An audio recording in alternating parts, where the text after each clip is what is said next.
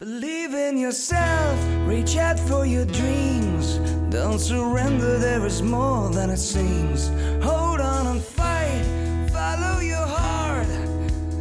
This is your way, life is what you make of it. Hi, this is Dr. Joe Luciani, along with my daughter and co-host, Lauren Simonian, welcoming you to another session of self-coaching, where real-life emotional struggle, whether it's depression, anxiety, relationship conflict, losing weight, or simply handling life's challenges are all addressed, teaching you to become your own best coach. Hello, Coach Lauren. How are you doing this week? Hello, Coach Joe. I'm doing great. How about you? Calling me Coach, huh? That's good. Yes. I think I prefer Father dearest. Father dearest. Man, that's a little creepy. Well, you are my daughter, so there you go. How about Coach Father? That's good. Okay. That's good. Let's see. Today, we have a really interesting, I think, podcast, because it's something I think most people, not all people, but most people can relate to. And the title is Why We Care About What People Think. Do you care about what people think of you? I do. I try not to. Okay. But you would agree that what people think matters, right? I think that it matters a lot to people because people are definitely seeking validation. So yes, I think that for everyone, it's like the human condition in some ways. Okay.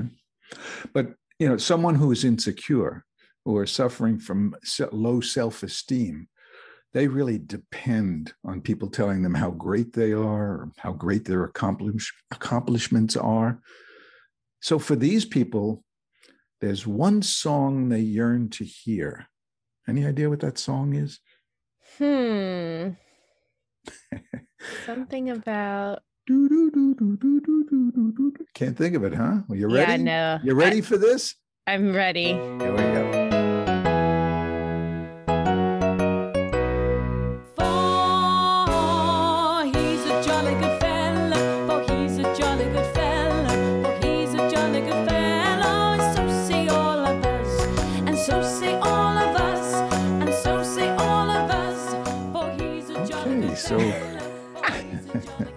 So what I think is important in that song is the verse that says, and so say all of us. You see, and so say all of us. It's that consensual validation. You just mentioned that earlier. That seems to be so important. So let me ask, how come we have problems telling ourselves that we're jolly good or not? First of all, congratulations on pulling that song out of God knows where.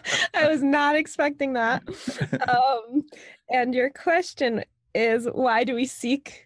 Well, where I got that song from is I play it for myself all the time when I'm walking around the house, because I get very little accolades from my family these days. Oh, please.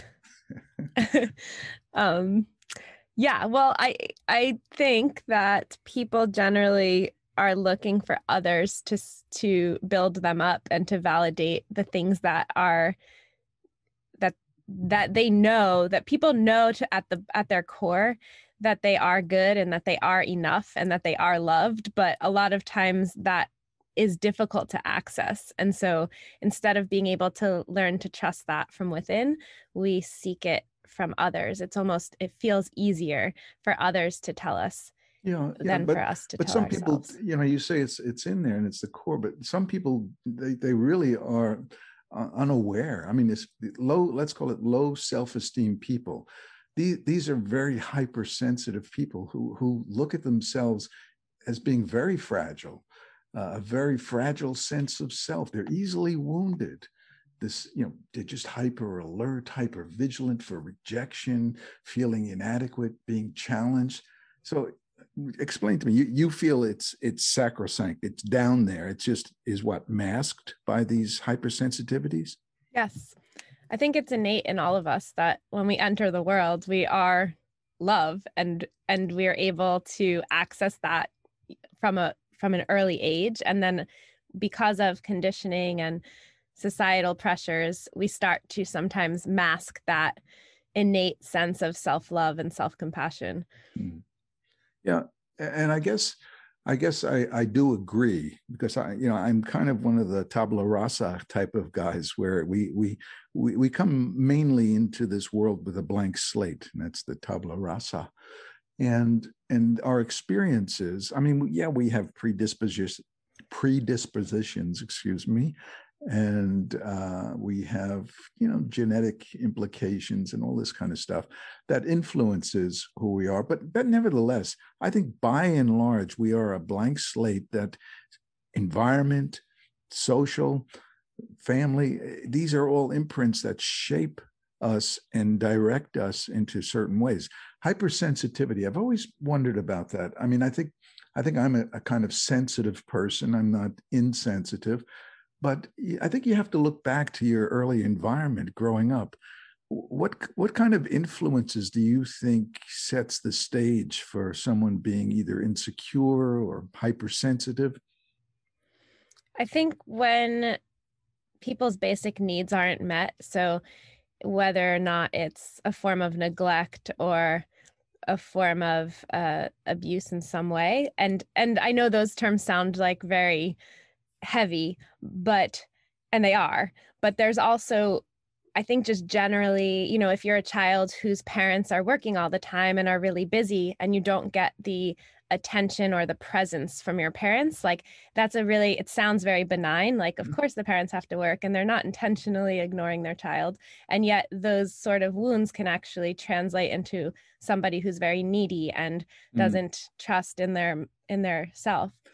Yeah, I mean, you being a former classroom teacher, well, I'm talking more physically when the classes were occupied.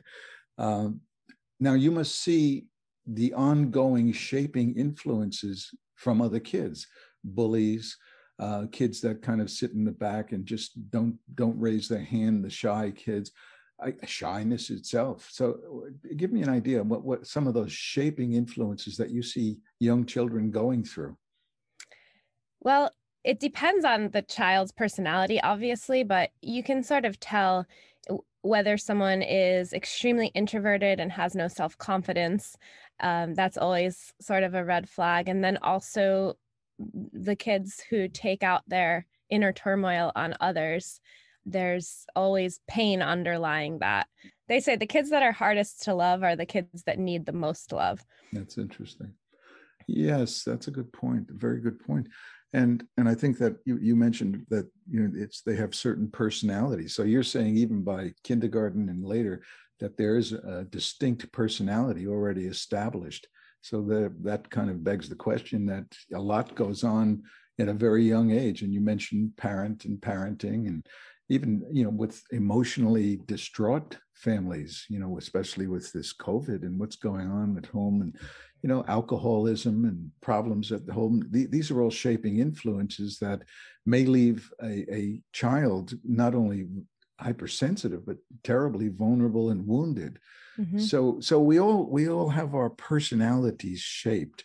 And I always say to people that, gee whiz, everybody has insecurity. I don't think I've ever met someone, well, I guess there's some narcissists around who say they have no insecurity, but by and large, I think we all have some insecurity. Can we start with that premise that somehow we can all relate to wanting to be liked, and that we all have some insecurity, that validation just makes us feel good? Absolutely. Yes. Yeah. So how do you tell if you're hypersensitive? Well, let me tell you a few things that to me would indicate it, okay? Okay. What about you see only negatives and then you dwell on those negatives? Are we talking hypersensitive or insecure? I think it's the same thing. Interesting. Okay. I mean, that's a good point. I'm glad you bring that up. I think I'm inadvertently using those terms interchangeably. Because I would argue that I am a hypersensitive person in that I feel sensitivities very deeply for myself and for others. Like, I react to emotion quickly, but I don't necessarily think that I'm insecure.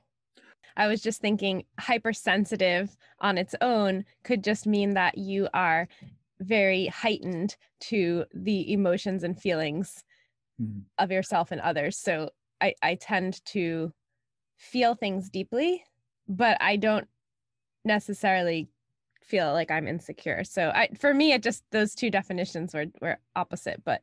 Now, you're not getting insecure talking about this, are you? No, not at all. Well, I think it's the hyper sensitive. I think, okay. I mean, I agree you are sensitive, but in a good way. I mean, I think sensitive people are what give our world, the rainbow colors, and they are very connected to other people, and they're caring and all of this good stuff. Insensitive people may be on the other extreme, and they may be isolating themselves from vulnerabilities by disconnecting from their world and people. So you are anything but insensitive. But the hypersensitive, that's a person who suffers. Okay. I mean, that's a person that makes sense. who really cares, what people are saying about them. Okay. I mean, I was working with a patient a few weeks ago who was ruminating and reminiscing about a slight that took place 2 years ago, and he's still ruminating about it. So we have this hypersensitive kind of person who's saying, I can't get over this. I can't get over having this person say what they said to me, and I just can't get over it. Right. And there's a part of that person that's attaching their self-worth to a comment that somebody else made. Yeah. Yeah. So, okay. So comments that other people make. So what are we doing? Are we basing who and what we are by these externals? Yeah, unfortunately, I do think that we look to others to prove our worth. Yeah. But why can't we confirm why can't we look inside and just know who and what we are, and that should be enough? Why is it never enough for some people? It's up to you to sort of understand who you are first, and others can't possibly know that before you do. Okay. Understanding who you are first. Now, again, I come back to, well, the person who really doesn't have access to their core.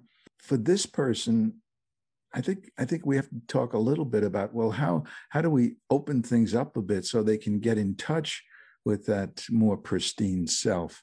Now, I'm really into habits, and that we are the end result of the habitual thinking and patterning in our lives. So I think we have to start with, separating facts from emotional fictions.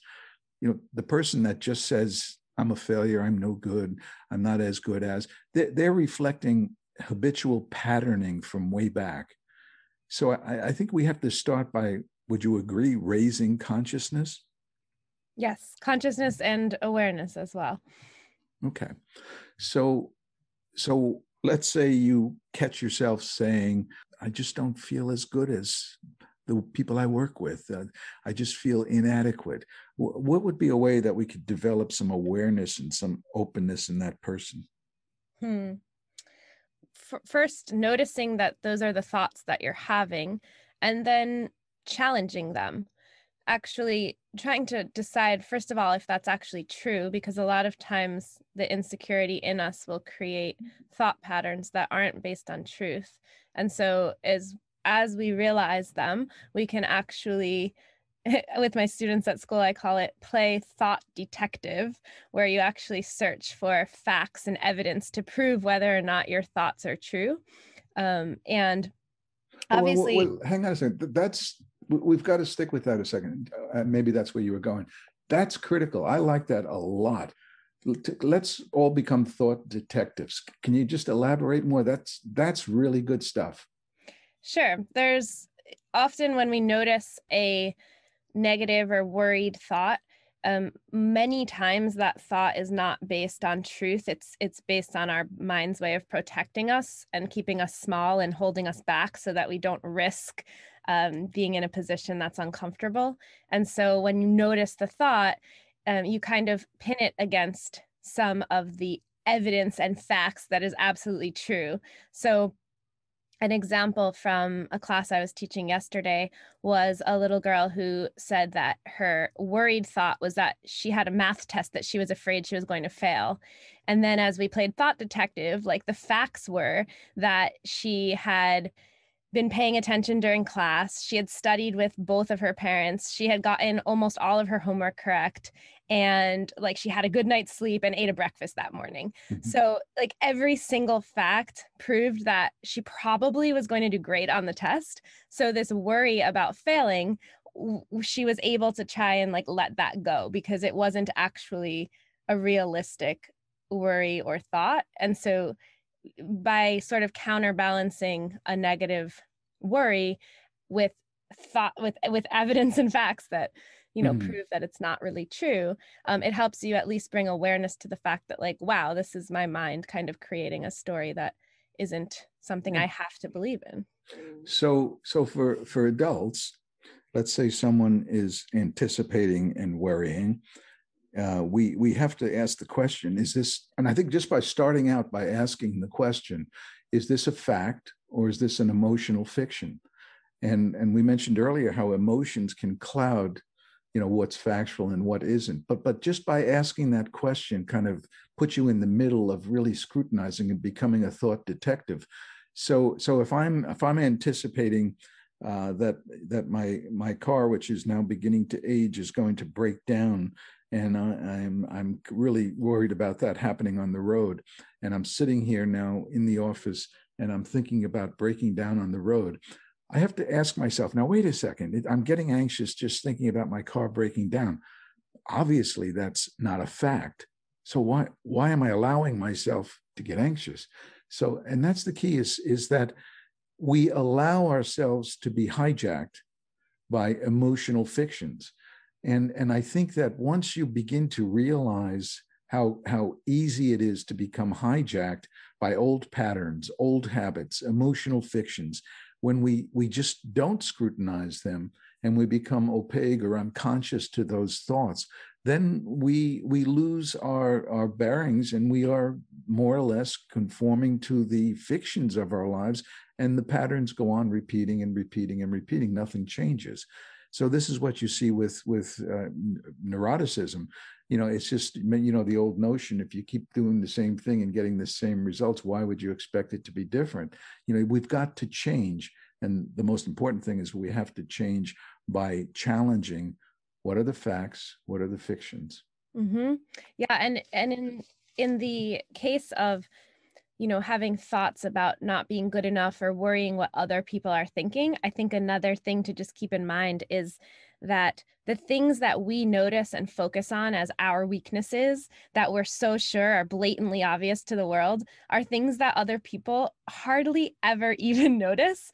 I remember last year, I was running late for school and I had noticed that like my shirt was on like backwards, and so I was so hyper aware of this and couldn't wait to like get a moment to go and change, but I didn't have time because, I was already running late. And so I found myself telling people about this to justify, the fact that I had made this ridiculous mistake. And everyone I told said, well, I would have never noticed, and so in our mind, it's forefront, this thing we have to justify or fight against because nobody else usually is even noticing the things you're noticing. That's great. Hey, listen, this is totally irrelevant, but what you said just reminded me.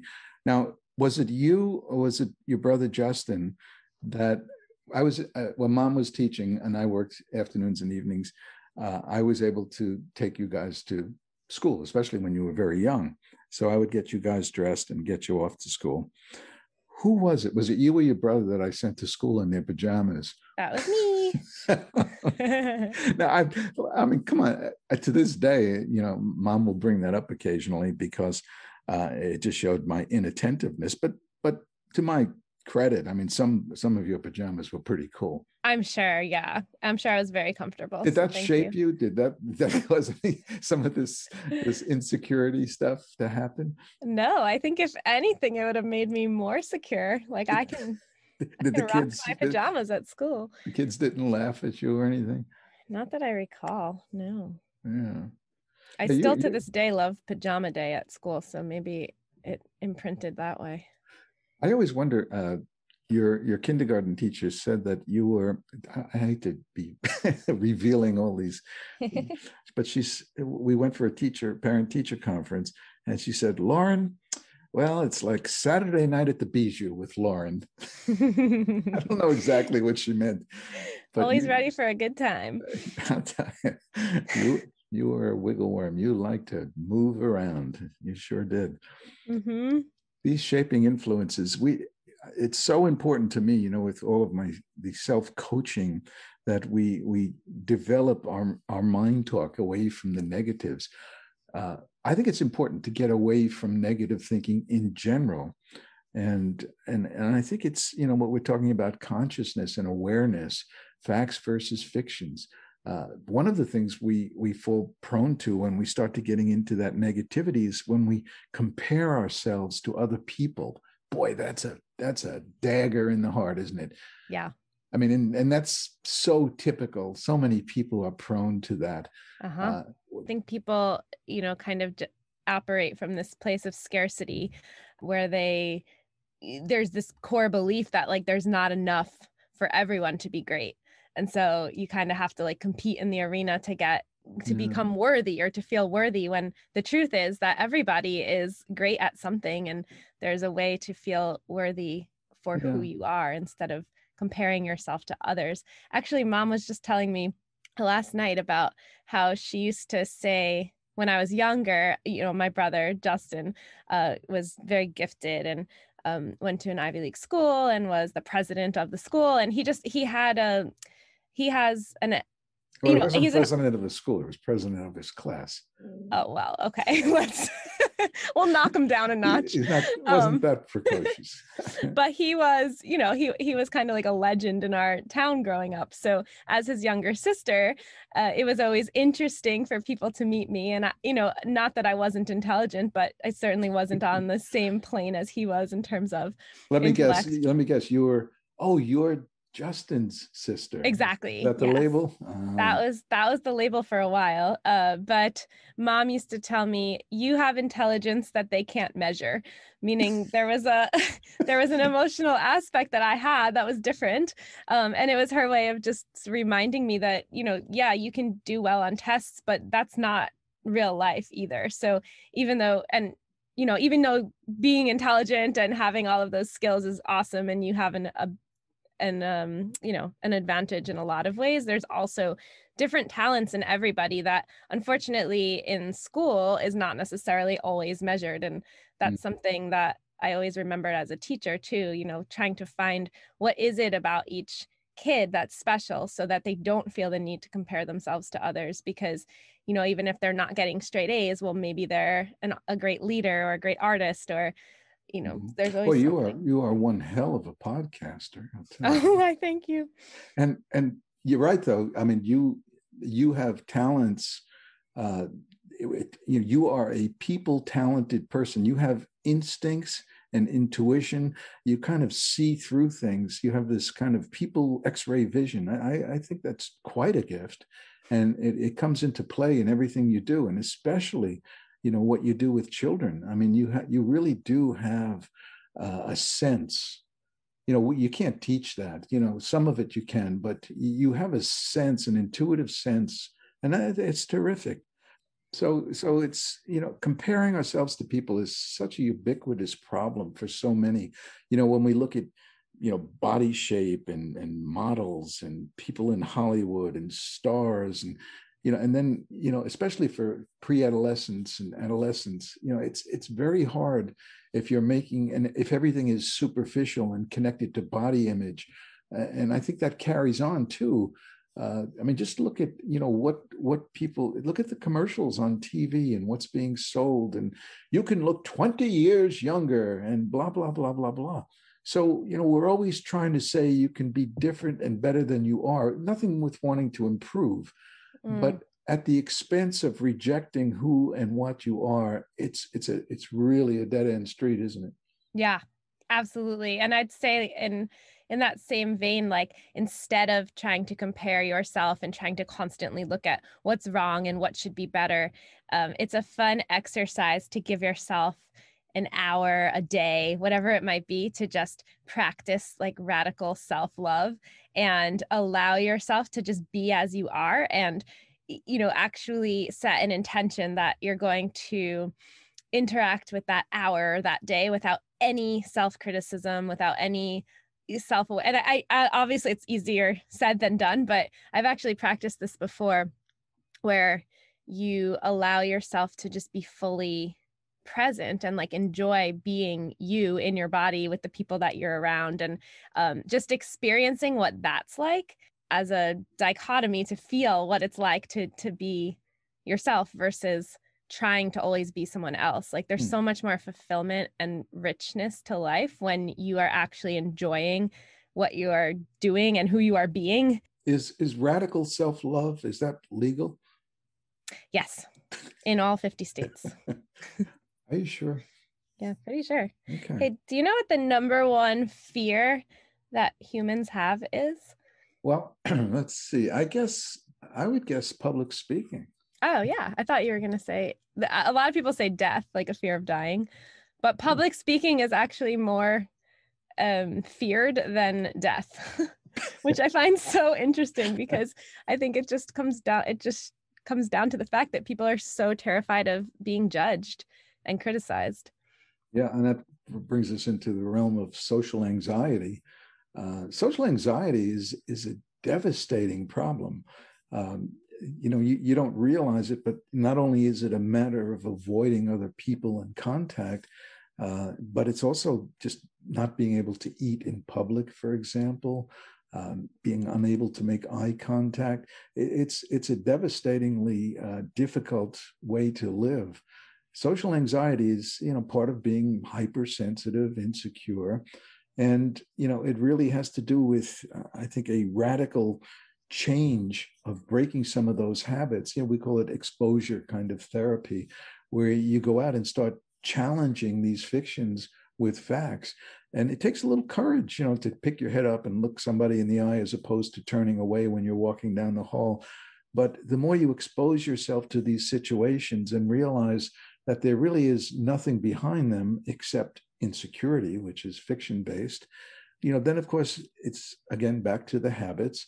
It's a matter of breaking habits by neutralizing these with factual reality. The thought detective, we go back to that. Yeah, it's interesting. As you were saying this, I think back to when I was young. So in kindergarten, yes, I was Saturday night at the Bijou, but not with, when it came to dealing with adults, I had a really difficult time expressing myself or looking in them in the eyes. I don't know where this fear came from, but until about second grade, like I remember, always getting the feedback that you have to be able to speak to adults and be comfortable around adults that you don't know. Obviously, I was fine with family and all. And I remember so vividly, second grade, I had my new teacher, Mrs. Haresta, and I was all excited, but I also had like a little bit of hesitation and nervousness. And I remember Justin, my brother, who is very well equipped in his social interactions, he actually taught me or told me, he said, when you believe something about yourself, other people believe it too. And so if you believe that you're confident and you look into someone's eyes and you say good morning and you say it from a place of confidence, like that person is going to feel good and know that, you feel good about yourself too. And he was basically saying that he was trying to teach me as a young kid that when you look down and you don't say hello to someone, that is hurtful to someone else. But I internalized that, and that one direction changed everything for me. And then it became kind of fun for me to experiment with that, where it was, first I had to almost trick myself into feeling confident, because I didn't, but I would sort of get myself all ready to practice this. And so then I would get excited to try it out each day. Like, what can I say today and how can I do it? And then afterwards I would feel proud of myself because it was actually difficult to do, but I knew that it meant something to somebody else. So that was my motivation. But understanding that when you first, from within, you can actually change the way you feel just by changing the way you think. Yeah. So that was important for me. Yeah, that's really very helpful, because there's a saying, fake it till you make it. And from the behaviorists will tell us that to act as if. So even if it's not something that you are connected to, if you act as if you're a confident person, you don't have to believe it at first, but act that way. Try it on for size. See how the world reacts to that. And as the world reacts to that change in your behavior, what happens is that reinforces the habit now of acting more confidently. So, I think it's important to act as if we like ourselves, we believe in ourselves. And if you can't figure that out, I think you have to take a look at, depersonalize it and look at someone who you know or someone who you think projects that same image of confidence and self-belief, and ask yourself, how do they do it? What are they doing differently? Watch people, observe people. You've got to get a format, and you've got to try to put that on for size. So acting as if. Yeah, absolutely. And I think there really is something behind believing that you don't need to expect a certain reaction from others. So really knowing that people are seeing the world from their own set of beliefs and judgments and perspective, and that when people react to you in a certain way, it really has nothing to do with you. It has to do with the person and how they are sort of perceiving their reality. So a lot of times people take things personally. That makes it more difficult to be brave and bold and to face your fears, because you're afraid of what people might think. Mm-hmm. And in the end, it actually it's not reflective of you, what people think. So it's but sometimes it is. And I just want to point this out because it's an important distinction. What you said is absolutely true. No problem at all with that. But sometimes you have to realize that if we don't live up to our own moral code, mm-hmm. And we do things and say things that aren't really who and what we are, then people will judge us according to that. The more consistent you are with who you are, the more your actions reflect that. I guess that's what I'm trying to say, that you need to demonstrate your core. I think that I agree with you. And when I think about, my own experience with the world, it's a lot of times it's when I'm trying to accomplish something, or I'm trying something new and maybe a little bit challenging, or I guess it's when I'm going into a new space, trying to accomplish something good. There's a fear of judgment, of people thinking that, well, who are you to be doing this? And, mm-hmm. Why do you think you're qualified, or things like that? And so I think that's a very common fear. And so and I know with social media today, it's, people are afraid to even share things when it's coming from a good place that is aligned with who they are. They're afraid of all the people, like the haters, who are going to, make an issue out of what you are doing, even though it's coming from a place of good. And in those situations, it's so important for people to notice or realize that those people are dealing with their own issues. It really can't possibly have anything to do with you. Yeah, that's, being the millennial that you are. There I go again. Baby boomer versus millennial. The war is on. But being the millennial that you are, of course, social media to you is like breath to your lungs. It's just you need it to sustain yourself. I wouldn't go that far. It's like food for your belly. It's breath for your soul. Whatever. Oh my gosh. But you guys are really into the social media, and we're talking about low self-esteem, hypersensitive, insecure type of people. So for that type of person, you can only imagine when someone starts, what do they call it? When you burned fire, what is it when you would trash somebody on social media? Troll? No, it's like, I don't know. I'm a baby boomer. What do I know? I don't know either. But saying it in baby boomer language, when people start piling on with negatives and they're attacking you, if you don't have that inner core of confidence, of course, it's got to be devastating just devastating, because you're trying so hard to put out there in social media things that will make people like you, people that will make people want to say positive things about you. And you're trying so hard. And for whatever reason, someone gets in there and starts this firestorm of negativity. It's got to be devastating. So, Lauren, you know what time it is? I It's time for a self-coaching pep talk. do. All right. And today's pep talk is, there is no pep talk. Oh, really? I forgot to prepare. Oh, gosh. That's very deflating. I'm so sorry. Oh, man. Bummer. Yeah. But we make one up. Okay. Let's make one up. Let's see. You first. Okay. How about this? How about, don't be afraid of making mistakes or using poor judgment. Do something that's a little bit embarrassing. Push yourself to those limits. Go over that edge and just be courageous enough to expose who you really are. Every day, life poses challenges. Get up to those challenges, and you can do it. Hang from those rafters, stretch yourself, and become something you're not. Become something better and better every single day. Oh. All right. Nicely done. I'll take it. So now we get into the closing word section of, and I know I keep hitting you this when you're never prepared for it, but you're such a wonderful podcaster that, Oh, gosh. you know, you should be able to just jump right into those closing remarks, because you don't compare yourself to others. You have this hypersensitivity that is positive in a hypersense. So put it to use right now. Okay. I want to just end with a quick story that came to my mind about not taking people's reactions personally and knowing that people are perceiving the world from their own perspective.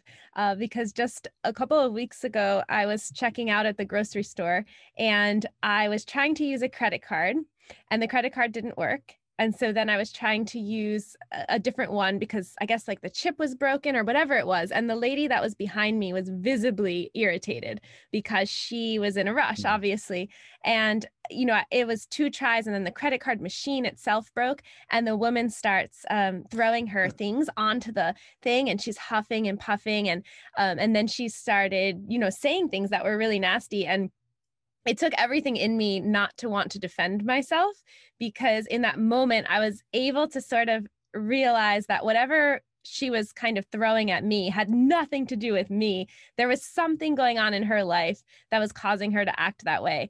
And so I actually stopped and said to her, you know, I'm so sorry, you must be having a really bad day. Like, why don't you go in front of me? And I'd love to buy your coffee for you. Like, I literally did the opposite of what my instincts were. And she just started crying and she was like, thank you so much. You know, like my mother is really sick and I'm trying to get there to go visit her. And it was this whole realization that compassion is the thing that we need more of, not judgment. So compassion for self. Instead of judging ourselves, like find a way to be more compassionate and for others as well. It's so sweet. You know, if I were in that situation, I doubt I would have handled it as graciously as you did. No, I don't doubt it. I know I wouldn't.